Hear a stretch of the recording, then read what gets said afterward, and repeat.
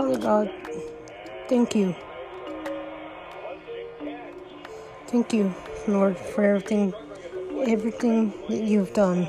Have blessed us with, have taught us to be the strength in our own ways.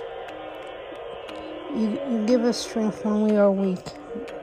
You give us hope when we are lost. You teach us your ways, and we keep them close to our hearts, always. Father, bless this weekend and in the following week too. Bless us all, dear Jesus, our men and women in the armed forces, our men and women in law enforcement, wherever they may be, London, Paris,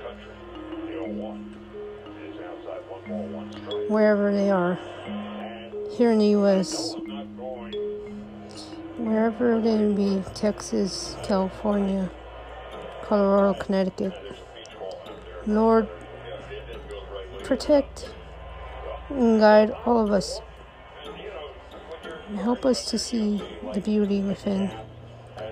And for those who are struggling, not just physically, not just emotionally, not just spiritually, know that you are loved and God has sent you his angels to guide you through all this, now, forever, and always. Amen.